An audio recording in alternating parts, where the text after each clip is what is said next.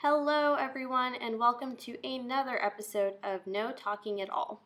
For those of you who've been listening along so far, you know that we've been in conversation with members of my family. And while there's a wealth of rich stories from my quote unquote roommates, I think it's about time to start branching out a little. Of course, we will not abandon them altogether, but we're going to bring some new voices onto the scene. The first of these voices is a friend of mine from college who really embodies the spirit of this podcast in some really beautiful ways. I'm so excited for you to hear her story, so why don't we hop right in? But first, of course, theme music.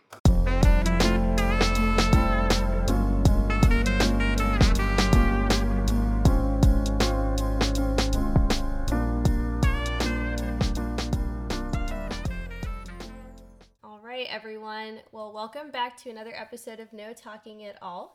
Up until this point, all of my guests have been sitting right next to me, but today I'm very lucky to be joined by a guest who is over 13,000 kilometers away. So, Rusha, welcome to the show. Are you excited to be here? I'm so excited. Thank you for having me. It's so good to see you. Yeah, so good to see you too. I know everyone can't see us, they can only hear us, but we are talking somewhat face to face thanks to, the marvels of modern technology. So Rusha, I asked Rusha to join the show for a number of reasons. We connected back in college quite a while ago. And actually, the first time we met was when she was teaching my younger cousin dance, and we were kind of forced into an introduction, and we were just kind of like, okay, who is this person? I guess I recognize them. But then Rusha came and joined my orientation team when I was leading orientation at Carnegie Mellon, and I just loved getting to know her, and she's just such an interesting, passionate person. But even beyond all of that, she's really taken her passions and a lot of aspects of her culture and her roots into like her day-to-day life, I guess you could even say. So we're going to take some time today to unpack that, learn a little bit about what motivated that, and see if she has anything, any nuggets of wisdom to share with us. So I'll hand it over to Rusha really quick. Rusha, do you want to introduce yourself to everyone? Tell us, where are you from? Where's your family from? What's your story? Sure. Thank you so much for that introduction. I'm so glad we met. I'm so glad we're still in touch. But yeah, so it all started out in Pittsburgh where we met, and that's actually where I was born. I was born at the hospital across from my childhood home, and that's where my family settled. So my parents are both from West Bengal, India. They immigrated here in the 90s, and we've been in Pittsburgh ever since. And so it's really interesting for me to be in this city for my entire life. I'll be moving to Chicago in August, so I'm excited for the change, but I'm definitely going to be missing home a little bit.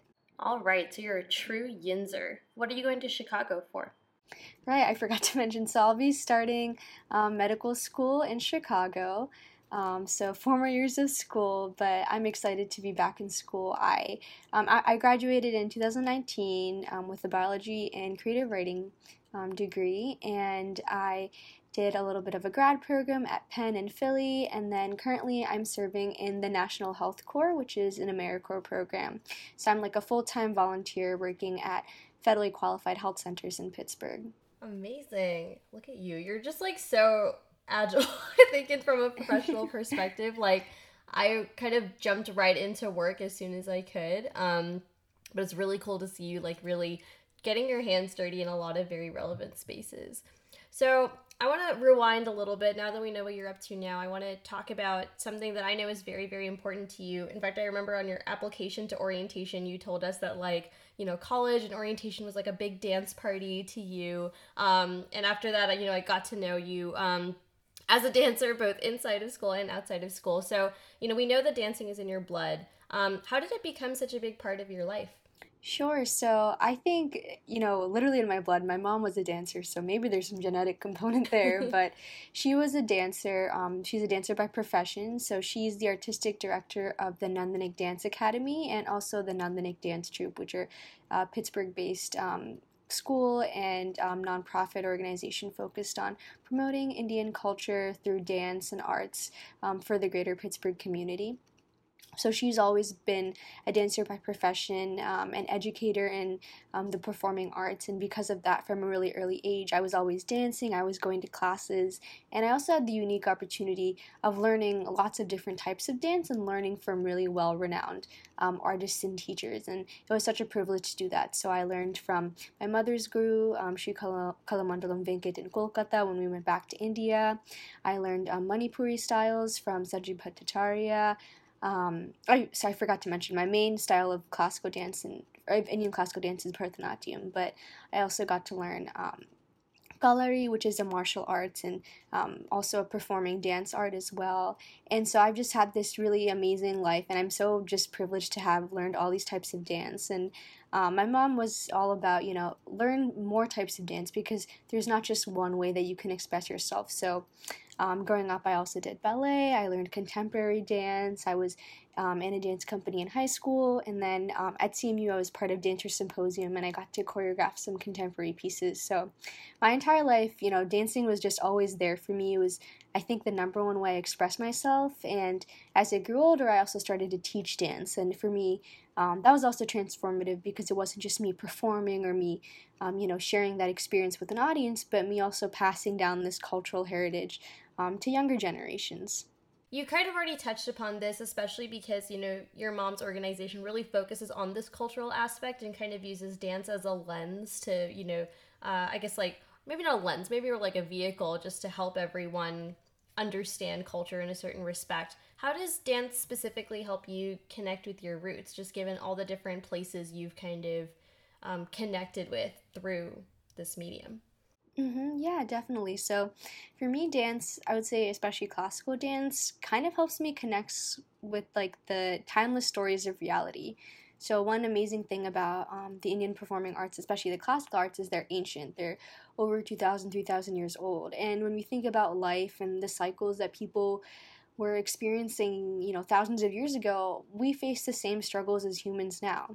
So, whether there's stories based on mythology, stories based on everyday life or family, or even more like dramatic stories, like when we talk about the caste system, which is shown in like plays and narratives like Rabindranath Tagore's Chandalika, or when we talk about nature and environmental justice, that we actually did a performance on in my mom's dance company called Prakriti on the Chipko movement. So dance is just for me, showing these realities of, the human condition. And it really helps me find grounding in not just the realities and intricacies of life, but also some of the abstractions and feelings that we might not always be able to name. Yeah, I did Bharatanatyam like a million years ago for a very short amount of time. I was not very good, but I just remembered like before we would learn any sort of dance, I think a lot of it was kind of based in like mythology. So would there be a little storytelling component that we would engage in with our teacher, and she would just be like, "Oh, this particular pose is representing this individual," and that helps you kind of remember the choreography, but it is also a cool way to literally story tell. And a lot of it is very performative. Like you're not just moving around and representing things, but sometimes you're literally acting things out, which is so cool. And I totally agree with you. Like you really engage with whoever choreographed that hundreds and thousands of years ago. Maybe not hundreds of thousands, hundreds or thousands of years ago. And yeah, maybe someone will be doing your choreography like 100 years from now. Who knows? So I want to shift gears a little bit now, Rusha. So I know that outside of dance and your engagement with medicine, you've also put together something called Girlhood, spelled with an X instead of an I. So I wanted to give you a chance to introduce that yourself, since I think your brainchild will probably come most eloquently through your own words. So tell us a little bit about that. Where did it come from, and what exactly are you trying to do with it? So, Girlhood with an X came out of my senior honors thesis project, which actually I credit a lot to you a picture because I almost never applied for that until I asked you for last minute advice. I remember your amazing project, and so you were really a great inspiration. So really kudos to you because you were one of those first proponents of this project. So the idea comes from X standing for the intersections of all of our lives. Everyone's identity is an intersection of various aspects of who they are. And so what I wanted to explore through Girlhood was the intersections that come up in various femi identities or femi representing identities. And so what it exactly is is because my major was creative writing and with this focus on poetry, I wanted to incorporate poetry with my passion for dance. So the project was developed in three parts. So the first was conversations with Femi identifying people on our Carnegie Mellon campus. So it would just start off like conversations like these. I would just meet someone and ask them if they wanted to chat about, maybe an issue they were facing or something they'd experienced in their college career, or just, some feelings that they were processing in that moment. And from there, whether it was one conversation or a follow-up conversation, I would write poetries kind of describing how I was feeling talking to that person and what those conversations pulled out of me. And from there, I would host these kind of like group dance movement sessions where I would invite people of any identity, really, not just femi identities, to come, and we would just, explore different feelings from the poetry I was writing. So I would like project a poem on a screen. We would, maybe read about it, discuss it a little bit, and we would just kind of move through the spaces of whether it was a classroom or like a studio. And just kind of move through those spaces in movement. From there, we established some kind of like set choreographies, and those were presented on our campus at various like speaking events and open mic nights. We did like one flash mob type thing, which was really fun. So really was a 3-part project of conversations, poetry, and exploration of that poetry through dance. And now Girlhood lives on as an Instagram account, correct? So what the poetry that we see on there, where does that come from? So the poetry that I continued was really just kind of me thinking about, how these conversations don't just end, in college, that we're experiencing different intersections of our identities, and sometimes we're gaining more paths into those intersections. So although I haven't been able to write as much as I want to, after graduation, I've tried to keep up with it as I continue talking to a lot of these people, as I continue meeting new people, and writing from those experiences. So it lives on in my Instagram account in terms of poetry that I'm working on, poetry that I'm starting to publish or I'm thinking about publishing, and just something I want to share with the world. And for me, it's fun just because it's an Instagram account, so, people sometimes DM me and they say, hey, that made me think of this, or like this line of your poem reminded me of this book I read. And it's just a fun way to continue those conversations somewhat informally. Great. And congratulations to you. I know that some of that poetry has been published in a few places, which is amazing. It always makes me smile to see, you thriving. I did also want to, I think our listeners have honed into why I thought of Rusha specifically in the context of this podcast, because a lot of this, the motivation behind this was intersectional experiences. And I think I was personally motivated just with the push and pull between the Indian and American parts of my identity. So it sounds like you found a lot of opportunities to explore that with other people and with yourself, at least through dance. I'm curious if there were any other, formative experiences that you've had either within the realm of dance or poetry or outside that you'd like to share with everyone. I think a lot of those like cultural intersections came in dance. So, for example, I've had the opportunity to work on choreography that incorporated both like Indian and traditionally like Western styles of dance. So that's one aspect of it. But I think one like uniquely formative experience that I'm really lucky to have is just being part, or just I guess being raised in an environment where my family was really open about a lot of things, which I think is really unique to the Indian American experience, because unfortunately I think a lot of the peers and people I interacted with in college didn't always have, like, I felt like a lot of my friends had some clashes, between maybe what their parents or what their family members wanted out of them, and, kind of like assimilating to American culture, I would say white American culture specifically. So I guess like one thing I can share is that I was really lucky to grow up in that household that, from an early age, my parents, we discussed topics like ableism, we discussed disability justice because my mom's disabled, we talked about queerness, we talked about abolitionist practices, both in America, since, we're not on our own land, we're on stolen land, and also, globally. And because I think we talked about this, I think these conversations helped me realize that I'm so much more than, my nationalities. I'm so much more than the color of my skin, that my goal in life should just be to be as much of a compassionate human being. So I think those experiences, those conversations have been really formative for me, because it's not like one part of my identity is fighting the other one. It's more of like, either way, I'm a human being breathing breathing air on this earth. That's what I meant to say. And because of that, I should just, live life as I can. So I guess that got kind of abstract at the end, but what I meant to say is that I think those conversations have just mostly been formative and just me being me as a person, not necessarily one identity or the other. Yeah, like a whole blended, new individual. It doesn't have to be like breaking down into individual components. I completely agree. So from that, Rusha, it sounds like you've had a lot of opportunity to explore creatively. Like, I think you're one of the most creatively diverse people I know in the sense that you are really into writing and you really pursue that and you've put energy into it. You've also maintained like your passion and dedication to dance throughout the course of your life. A lot of people like will do that up until maybe high school or college, and then work catches up with them, and then they don't really find spaces. So I really love seeing how it's found a way to kind of stay as a part of your life, and I really think it is a part of your identity, as you very rightfully said.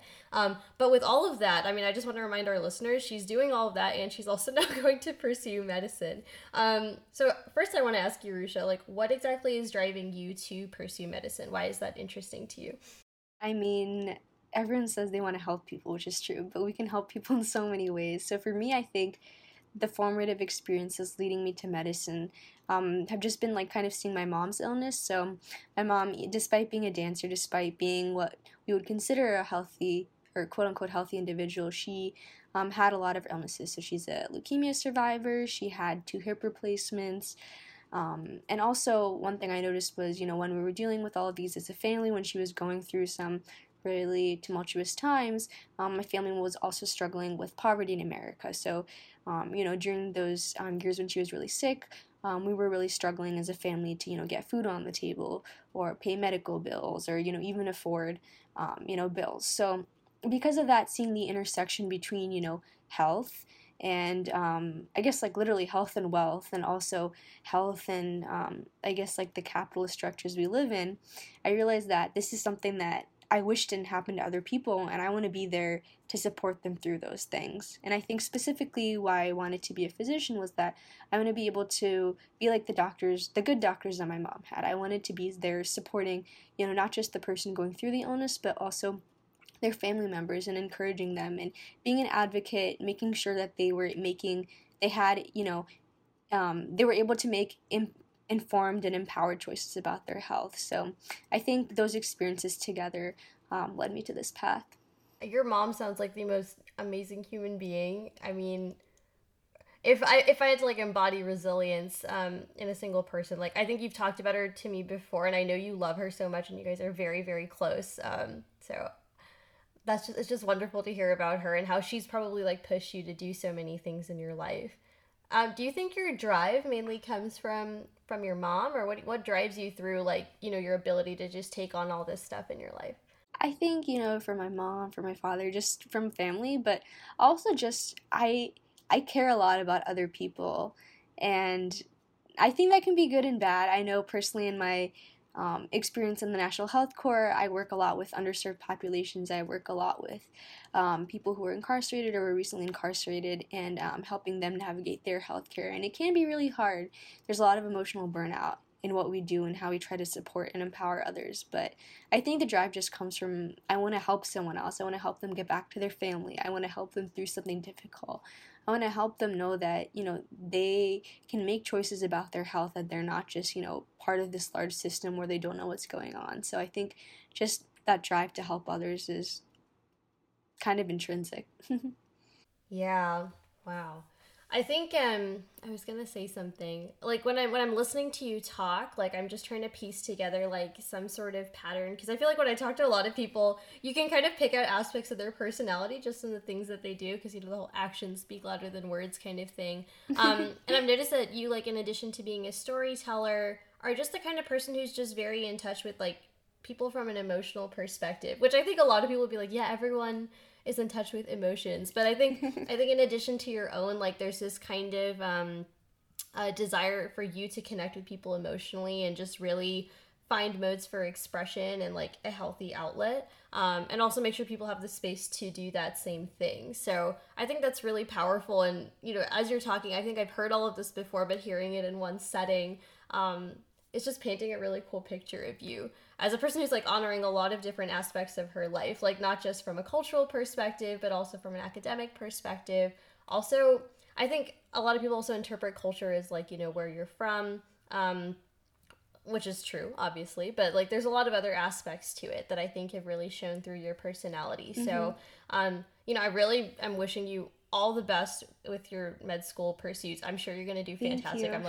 I'm like not worried about you at all. Like, just to be very, very clear. So, you know, as proud as I am of you, I did want to ask you a fun question that I've been asking a lot of people that I've been interviewing at work lately. And it kind of catches them off guard, but I think it's a good question. So, you know who you are right now. I want you to kind of throw yourself back to when you were 8 years old, or any age where you were kind of starting to think about the future. What are some things that, you know, you wish you could tell your 8-year-old or however year old self, just to kind of, I don't know, help them get to where you are today? Obviously you didn't need it because you're here, but if you could, what would you say? Oh my. Well, okay, this is superficial, but I think I would tell my 8-year-old self that it's okay if you can't catch all the Pokemon on the Game Boy or Nintendo. Like, it's gonna be alright.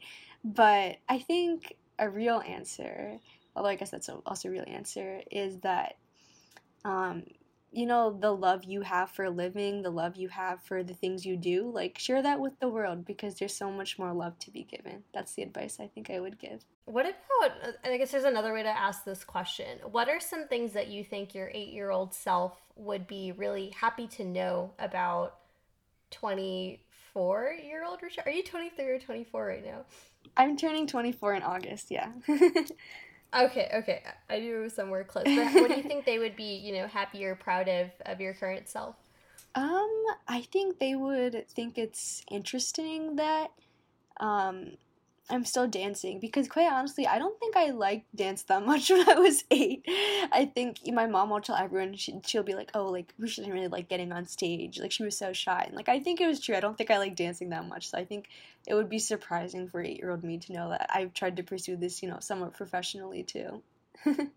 Yeah, it's really interesting you say that because I have a lot of friends who are like very good at like piano or like music today, or maybe they're really into singing, or I have a friend who even was like really good at abacus, and those were all things that they were kind of, you know, I guess pushed to do, or like they were in a routine of doing it as a kid, and they almost, like you said, exactly, like it was just kind of frustrating and it felt like a chore, but now it's just become like a really important part of their life. So would you say that like dance in that respect also kind of helps you connect to your childhood self a little bit? Yeah, I think actually when I started dancing and when I got like, I guess, serious about dance was, you know, when my mom was really sick. And when she was sick, her treatment was in a different city, different state than where I was. So for me, it was just, you know, a way to connect with her. Yeah, I think for me, that's kind of how it started. But now it's just something I just love doing. I love the whole experience of dancing. I love how it makes me feel physically and spiritually. So yeah, I guess connecting with Risha in the past, the present, maybe the future too. That's kind of meta, but yeah. Love it, love it. I did want to ask you if you had any questions or topics that you wanted to touch upon, you know, while we're talking that maybe have come to your mind while we've been walking through the pre-assigned questions per se. Was there anything that came to mind that you thought would be cool to talk about? I do want all your listeners to, yeah. One thing I would love to tell all your listeners is that I guess those who don't know, like both you and I, and how our relationship has grown, I also want to say that Apeksha was also one of my TAs in biolab. So not only was she instrumental in my senior thesis, but she was also instrumental in my biology career and as of now, I guess, like medical career. So much thanks to you. Wow. You've really like blown my ego up tenfold today. So thank you. I mean, you were a very good student. I'm sure you still are a very good student. So it was absolutely my pleasure to, you know, welcome you into my team, welcome you into, well, I didn't really get to choose you for class, but obviously it was wonderful having you in lab, which was, I think anyone who went to Carnegie Mellon and went through biolab, shout out Dr. Doonan, can say that it's like one of those experiences that you really kind of struggle together because it's just a lot of work that's really, really important. And it's kind of like what you were talking about with dance, right? When you're doing it in the moment, you're like, oh my gosh, like this is just a lot. And then after you're like, I'm really glad I did that because everything else is like really easy in comparison. So yeah, I mean, that was a pretty good formative experience in and of itself, as is a lot of stuff that happened during college, and as are a lot of things that are going to happen during the course of, I'm sure med school is gonna be a grind, but a really productive grind. Definitely.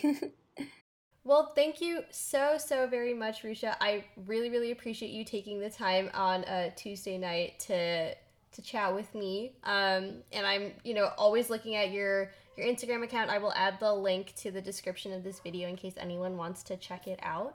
Do you have any parting words for our listeners before you head to bed?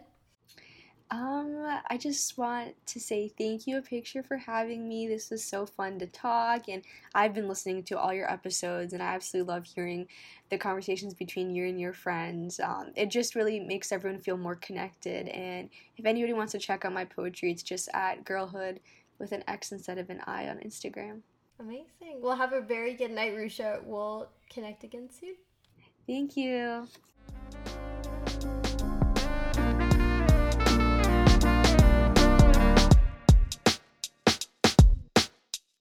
All right, thank you everyone for listening. As you know, our theme music is by Kai Roberts, who you can check out at Kai Roberts Music on Instagram. You can check out Rusha's awesome poetry at Girlhood, which has an X instead of an I in the handle, also on Instagram. And I produce the show. We'll see you guys next time.